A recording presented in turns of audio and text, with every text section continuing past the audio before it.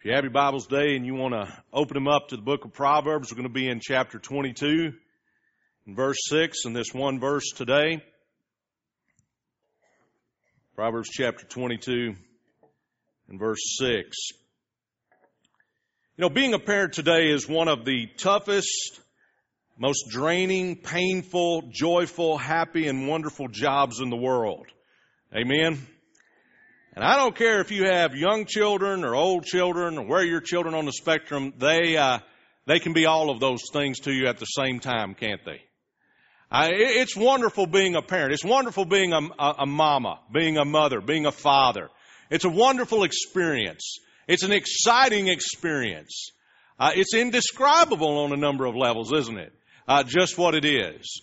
That baby comes into your life, and in that moment you are forever changed. It is a life-changing, life-altering moment, and you have no idea how much so in that very moment. But it is. You know something of what that change is and what that change means, but as the days, the weeks, the months, the years go by, you appreciate more and more just what that moment did, how that changed your life. There are today over 73 million children in the United States of America under the age of 18. And of those, about 21 million of them are under the age of 5. There are a lot of worn-out, happy adults this morning, aren't there? Undoubtedly, the most stressful time in life is when you have those young children. I came across something this week, and those of you that do not have children yet, don't be discouraged by this, all right? Because it is, as I said, exciting, and it's wonderful as well. But we have to look at the whole big picture of what it is. It's a great, exciting opportunity and responsibility, and it is something that at times takes its toll on us. And it causes us a new kind of dependence upon God. The most stressful time for a couple is parenthood. Carolyn and Philip Cowan, psychologists from the University of California, Berkeley, found that 92% of new parents report more conflict and lower satisfaction within their marriages after having their children. Penn State psychologist Jay Belsky, who had just recently completed a 7-year study of 250 sets of new parents, finds that only 19% say their marriage is improved after the birth of a child. Couples usually look forward to the birth of a baby as a time of closeness, but Belsky found that nearly all new parents grew more polarized and self-centered in response to the fatigue and strain of welcoming a new child into the home. Parenting young children is an all-consuming kind of life.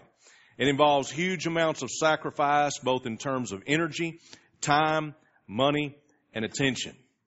There may be no tougher job in the world than being a mama, being a daddy. And in this culture that we live in today, it may be more difficult than it has ever been.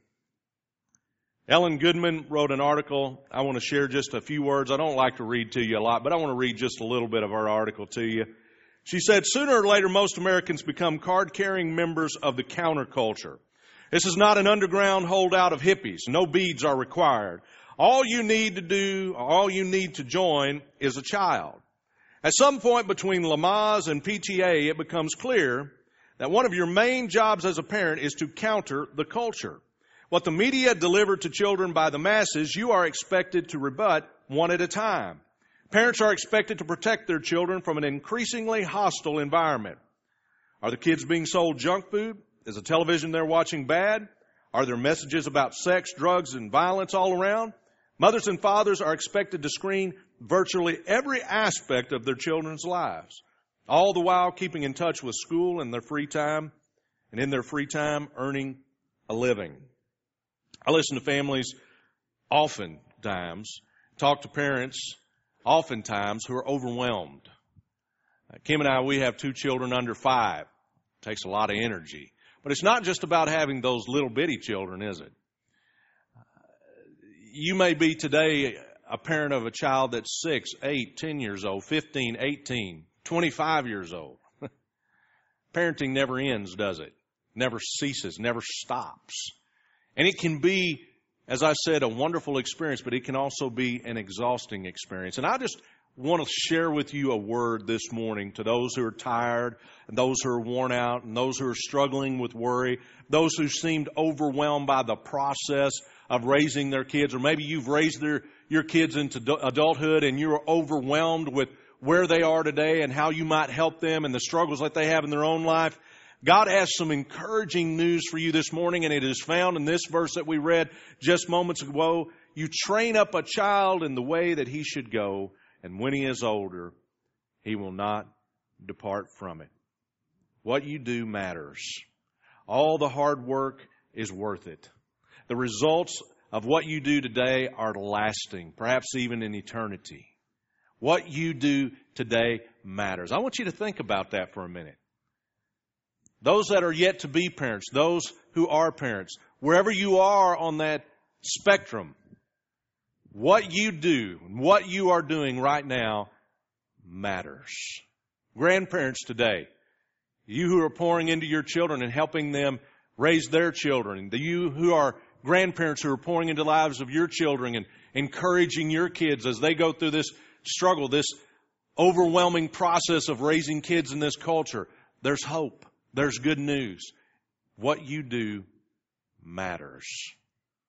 Scripture teaches us here in this passage that we are to train up a child in the way that he should go. Some folks have the idea that they're going to let their kids just make their own decisions. That they just want their kids to decide for themselves of what is right and what is wrong. They want their kids to grow up and decide for themselves, unhindered by their parents' prejudice or choices, to decide for themselves what religion is good for them, what morality is good for them. But Scripture teaches us that parents have the responsibility to train their kids. Not just the opportunity, but the responsibility to train up their children. The word train here means to make the way narrow, to initiate, to instruct. That's what it means.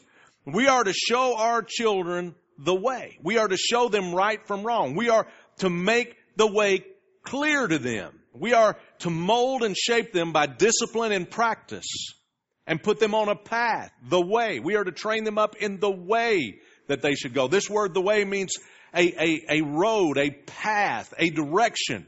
Ultimately, we are putting them on a road in which they might find God through Jesus Christ. We're putting them on a path which will impact and direct their life for the whole of their life.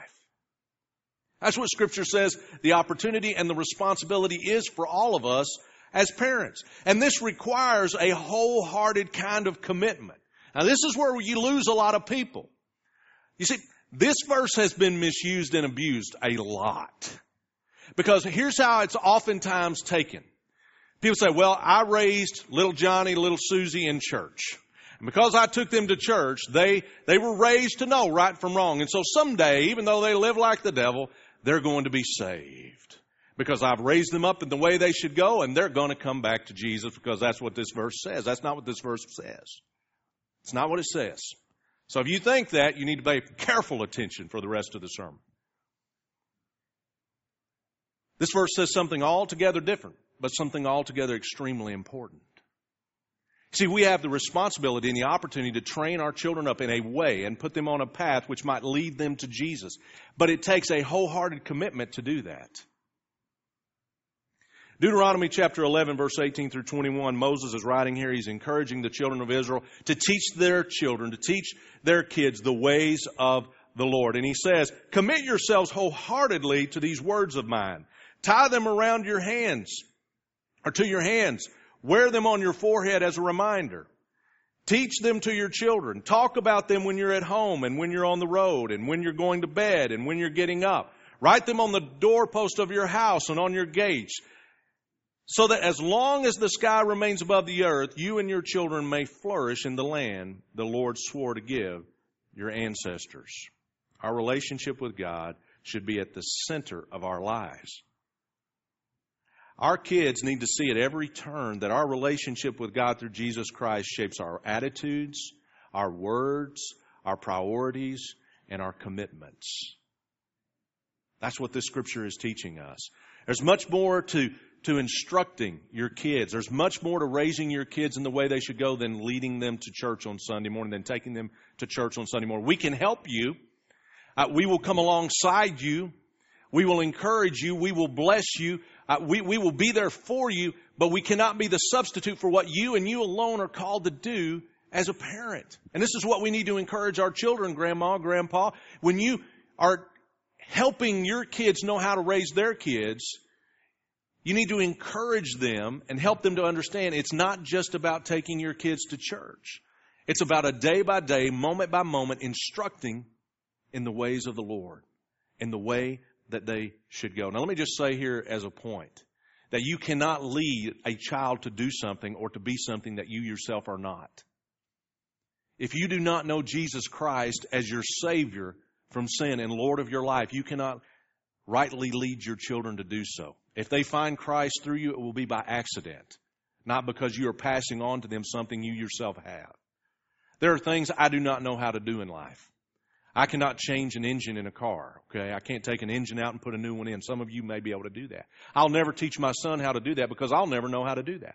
I can safely say that because I have no intention of learning how to do that, right? And if you are not a believer in Christ and you are not walking with Christ, it's going to be very difficult for you to raise up kids who know Him. So if you don't know Christ, you need to know Him. And if you know Him, you need to understand this morning that there is nothing so important that you will ever do than raising up your kids in the way they should go, putting them on a path that might lead them to faith in Jesus Christ. There's nothing more important, and there can be no distraction from it. Now, having said that this morning, I want to just pause for a moment and say, this verse says, if you look here, it says, direct your children onto the right path. The older versions will say, raise up your kids in the way they should go. And when they are older, and you know what? Your children are getting older every day. Your time to do this is short. Your kids are going to grow up, and it's going to happen before you know it. You're going to be 8 months old one moment and 18 years old the next. And it's going to go by just like that. And your time for impact and your opportunity to guide them in the way they should go is now, today.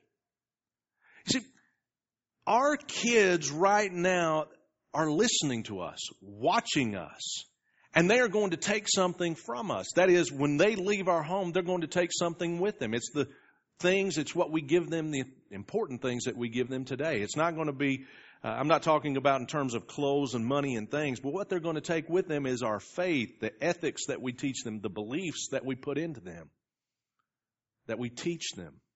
Those are the things they're going to take. They're growing, and as they grow up, they are looking, they are watching. And unfortunately, the culture tells us the most important thing that we can give our kids today is a good time. Do you know that? I mean, we have to give our kids everything. They have to experience everything. They can never experience defeat. They can never experience failure. They must always experience victory. That's why kids nowadays all get a participation trophy and they don't keep score until they're about 15 years old. The thing about it is we just want kids to be happy all the time. Experience victory all the time. Because that's the most important thing you can give a child is happiness and a good time. You know, I saw an example of this, and I'm just going to read a little bit of this to you, and if it hits you hard, then it hits you hard, and I'm sorry, and it just needs to hit you. But the Reverend Stephen Fitcher, he was talking, and he's just sharing with the dominant role that sports have played today in our culture. And he says the Reverend Fitcher, he understood just how dominant a role sports has assumed in the culture when a family in his church told him they'd be out of town Good Friday to Easter Sunday to attend their child's volleyball tournament. It's true that sports has become like religion. Some scholars even trace the evolution of sports from a pastime to a form of civil religion. It's almost become a folk religion, and it's having an impact on religious groups, which report increasing difficulty convincing families that are willing to spend a half day traveling to a 9-year-old softball or soccer game to make time for worship on Sunday morning. In a study of 16 declining congregations in the U.S. and Canada, the reason most cited by clergy and members for falling attendance was the secularization of Sunday, with many identifying children's sports as most responsible. Researcher Stephen McCullen of Acadia Divinity College in Nova Scotia reported in his findings that parents will make sure Johnny goes to sports. But when it comes to church, I've just seen it over and over again, and even in our own congregation, the families that have children in sports will sacrifice church for the sake of their son or daughter's sports program. So sports is another huge reason why our church is declining. Let me tell you something. Kids watch everything you do. They watch everything you do. And if you decide that soccer tournaments and volleyball tournaments and cheerleading tournaments are going to be more important than your attendance in worship, they understand where your priorities are.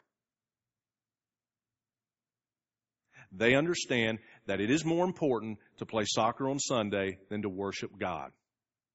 And you can turn around and tell them that you can be a great Christian and not go to church, but let me tell you what they hear. You can be a Christian, live your life how you want to, occasionally make time for God, and everything is okay.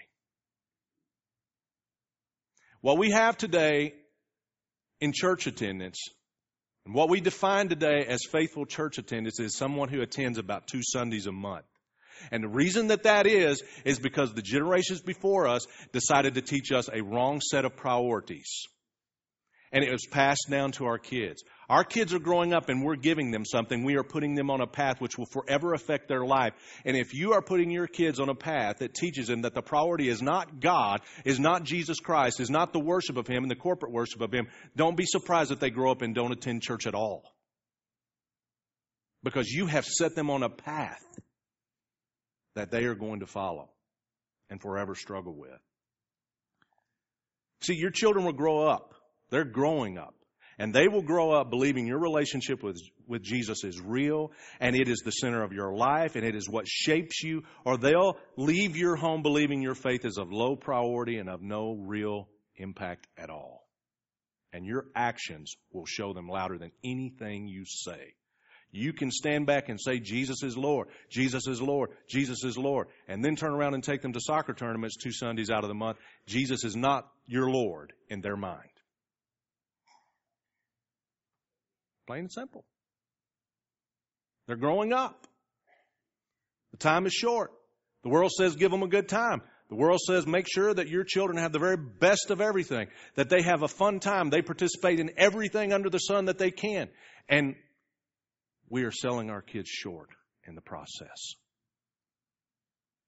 This passage of Scripture says, direct your children onto the right path, and when they grow older, they'll not leave it. This is a wonderful promise, but it is frightening as well. Because see, what's being said here is that if you do the business of training up your child in the ways of the Lord, when they grow up, they'll not depart from it. This means that the direction and the path that you set for them will forever impact them and give direction to their life. This is not a promise that they will be saved. You understand that? This is not a promise that your children are going to be saved. Some people look at this and say, well, this is a promise that my children are going to be saved. It's not that. That's not what's being said. You're setting a course, not making decisions for your kids. Our kids have free will. Our children have free will. They will decide. They'll choose to accept or reject Christ on their own. Only they themselves can make that decision.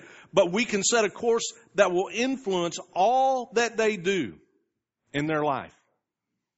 You will either make it easy for them to accept Christ or difficult for them to accept Christ, in large part by what you teach them from the time they are born until they're 18 years of age. Are you teaching them that God is real? Are you teaching them that God expects holiness? Are you teaching them faith in Jesus Christ and salvation by grace through faith alone? Are you teaching them that it is God who works in us to act and will according to His good pleasure? Are you teaching the reality of God and the power of His Holy Spirit in your life? Can they see that Jesus makes a difference? Because if they can see Jesus is real in your life, odds are they're going to see Jesus to be real for their own life and accept Him as their Savior and Lord. But you see, whatever course that you put this child on will forever, ever, ever influence them and direct their path. Now, let me give you an example of how this is. I talk and walk a lot like my dad. I have a lot of his same mannerisms. In fact, there are a lot of things about my dad that you could say I'm exactly like him. I've taken for myself many of his beliefs and ideas. He's a believer in Christ. He's a Christian, and I became a Christian. He's conservative, kind of a conservative person. I'm a conservative person. I have many of my own preferences and ideas. I'm not exactly like my dad. I'm not a carbon copy of him. We're not the same person. But many of things about me are a direct result of the influence of my dad and my mom. At the core of who I am, my ethics, my faith, my priorities, my mother and father set a course of life that has greatly influenced who I have become. The course they set me on was one from which I do life. I do life from the course that they set me on, that they put me on as a child. How terrifying is that? To consider that what I am doing in the course that I am directing my child on is one that will forever, ever, ever impact them. Now let me tell you something to the parents who have kids who are older, okay? And you say, we mentioned a moment ago, the job of parenting is never done. You still have an opportunity to influence them. The greatest opportunity for influence, I do believe, is those first 18 years when they are in your home. But you still have the privilege and responsibility and opportunity to be influenced because you are an influencer in their life. You have a place of particular influence and impact in their life. So they're going to look to you and look at you and be influenced by you. But we have this great privilege and this great responsibility, and it is an awe-inspiring kind of thing that we set this child on a path, mothers and fathers, on the way they should go. What does that mean? I mean, when we get down to it, we understand that. We understand the great responsibility of that. We understand the great opportunity of that. What do I do now? How do I apply that to my life? Well, I want to share with you just a couple of things real quickly. The first thing is to pray. And I mean pray hard for your kids and pray for yourself. You need to pray for yourself more than probably you need to pray for your kids. I mean, Scripture is very clear that every good and perfect gift comes from the Father above, and we need a lot of gifts, don't we? And Scripture is very clear in Philippians 2:13, which I quote often, is that it's God who works within us to will and to act according to His good pleasure. And so we need to pray and ask God, change my will, Lord. Work on me. Work on my will. Change my actions. Help me to be a good influence. Help me to be a good example. Help me to make wise decisions. Help me to teach this child your way and to raise them to go in the way they should go, to walk in the way they should go. Help me to raise them in such a way that they might find faith in you and faithfully follow you and love you with all their heart and soul and mind and strength. You need to pray often. If you're not praying for yourself and if you're not praying for your children, you are letting your children and yourself down. It's bad enough to let yourself down. It's bad enough to ruin your own life. But to let your children down, it's inexcusable. This is a great trust that has been placed in your hands, this little child. And you should be praying for them often and always. And praying for yourself that you might lead them well. You understand the responsibility of this verse. And you want to do that. So pray. We have to pray. Second thing is, give your time. Spend time with your kids. The average father and mother spends too little of this precious commodity with their children. Spend time with them. Our kids need to do life with us. They need to see how we do life. They need to see the moments when the rubber meets the road, when faith is put into practice. I remember a time we went to a convenience store and bought a Big Red, I think it was that day. How many remember Big Red? It's still around some. Big Red was the big thing back when I was a kid. I loved Big Red. I always wanted Big Red. They asked me, what do you want to drink? I want Big Red. Yeah, I had to have it. I don't even know what that taste is. It's a very unique kind of taste, Big Red. But I always wanted Big Red. I remember we went to the convenience store one day and got my Big Red, and my dad was giving his change back and was giving too much change. And he looked down, saw that he was giving too much change, immediately stopped the clerk, said, hey, you gave me too much change. Here, I need to give you some of this back. Gave it back. I never forgot it. Never forgot it. Now, if he had taken that money and pocketed it, I would have never forgot that too. But I always remember what my dad did in that moment. See, his ethics, His beliefs, his convictions were more than just words. And I was there to see life. See, my dad spent time with me. He worked a lot. He was gone a lot because of work, but he wanted to spend time with me, and he invested in me. See, we need to pray much, pray knowing it all depends on God, and then we've got to work as if it all depends on us. And a great part of the work of parenting takes place in the simple spending of time with our kids. We've got to spend time with them and do life with them. Charles Swindoll, a lot of you guys know who he is, pastor, writer. He once found himself with too many commitments, too little time to take care of them, and he got nervous and tense about it. He was snapping at his wife and his children. He said, I was choking down my food at meal times, feeling irritated at those unexpected interruptions through the day. And he recalls in one of his books, he says, before long, things around our home started reflecting the pattern of my hurry-up lifestyle. It was becoming unbearable. I distinctly remember after supper one evening the words of our younger daughter, Colleen. She wanted to tell me something important that had happened to her in the school day, and she began hurriedly. Daddy, I want to tell you something, and I'll tell you really fast. Suddenly realizing her frustration, I answered, I said, honey, you can tell me, and you don't have to tell me really fast. Say it slowly. And he said, I'll never forget her answer. She said, then listen slowly. You see, our kids just need us to slow down and do life with them and see who we really are.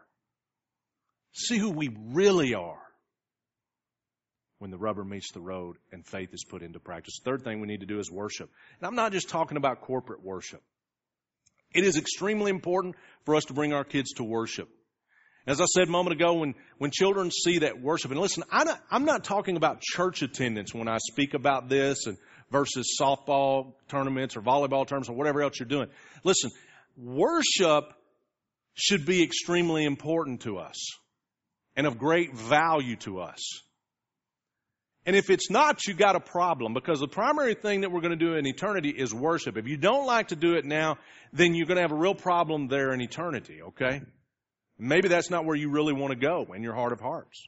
Because you see, we're going to do a lot of worship. And worship should be something we have a desire to do, to offer to God value, worth, ascribe to Him worth. And you may not be a singer and you may just sit there and enjoy the music, but you're here pouring your heart out, singing in your heart, pouring your heart out in prayer and in the study of His Word and being with other believers, encouraging them and spurring them on to good works. We need to bring our children to worship, yes, corporate worship, but it needs to be a moment-by-moment experience that we do in life. Your children need to see you pray. Your children need to see you opening up the Word of God. They need to see that you do it, and then you need to do that with them. You need to pray with your kids, and you need to read the Word with your kids, and you need to do it from a very early age. Listen, I get up in the mornings and I go into the office there at our house and I read the Word and I pray. And then like clockwork, about 6:30 in the morning, Zachary comes through the door. He's there. He wakes up and he goes in there. And he's ready to get up and start his day. And so he comes in. And then we pray together. And I'm teaching him how to pray in the morning, praying over his day, praying over things. And listen, we pray at night and we pray for family and all that, and that's good. But we also pray in the morning. He sees me pray. He sees me reading the Word. He comes in, I pray with him. And oftentimes we'll look at a Bible story that they have, these little video Bible stories, and we'll go through that too sometimes. But we need to do that with our kids. They need to see us worship God every day, not just on Sunday. They need to see that He is the priority in our life. And our life belongs to Him. And we need to talk to our kids. The fourth thing, talk intentionally. Teach them. Read the Word with them, yes, and discuss it with them. Talk with them about it. Talk about matters of faith. Talk about deep questions of life. Talk to your kids. I mean, we need to do it. They need to know that they can do it. I'm going to use Zachary one more time. Okay? We were talking the other day, he asked a question about what happens to you when you die. I have no idea where that question came from. Isn't that fun when you're a parent? They come up with stuff and you're like, who you been talking to, boy?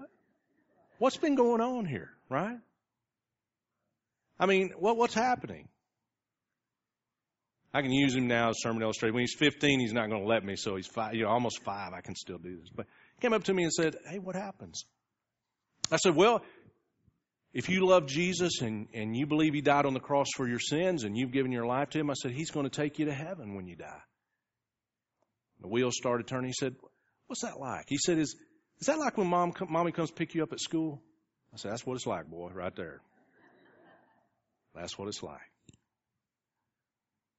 Just like when mommy comes pick you up at school, Jesus is going to come pick you up and take you to heaven. Talk with them. Let them see your faith is real. You don't have to know all of the answers. You don't have to always give good answers. But at least you can give them an answer, and you can go find better answers maybe later, but talk to them. Share with them.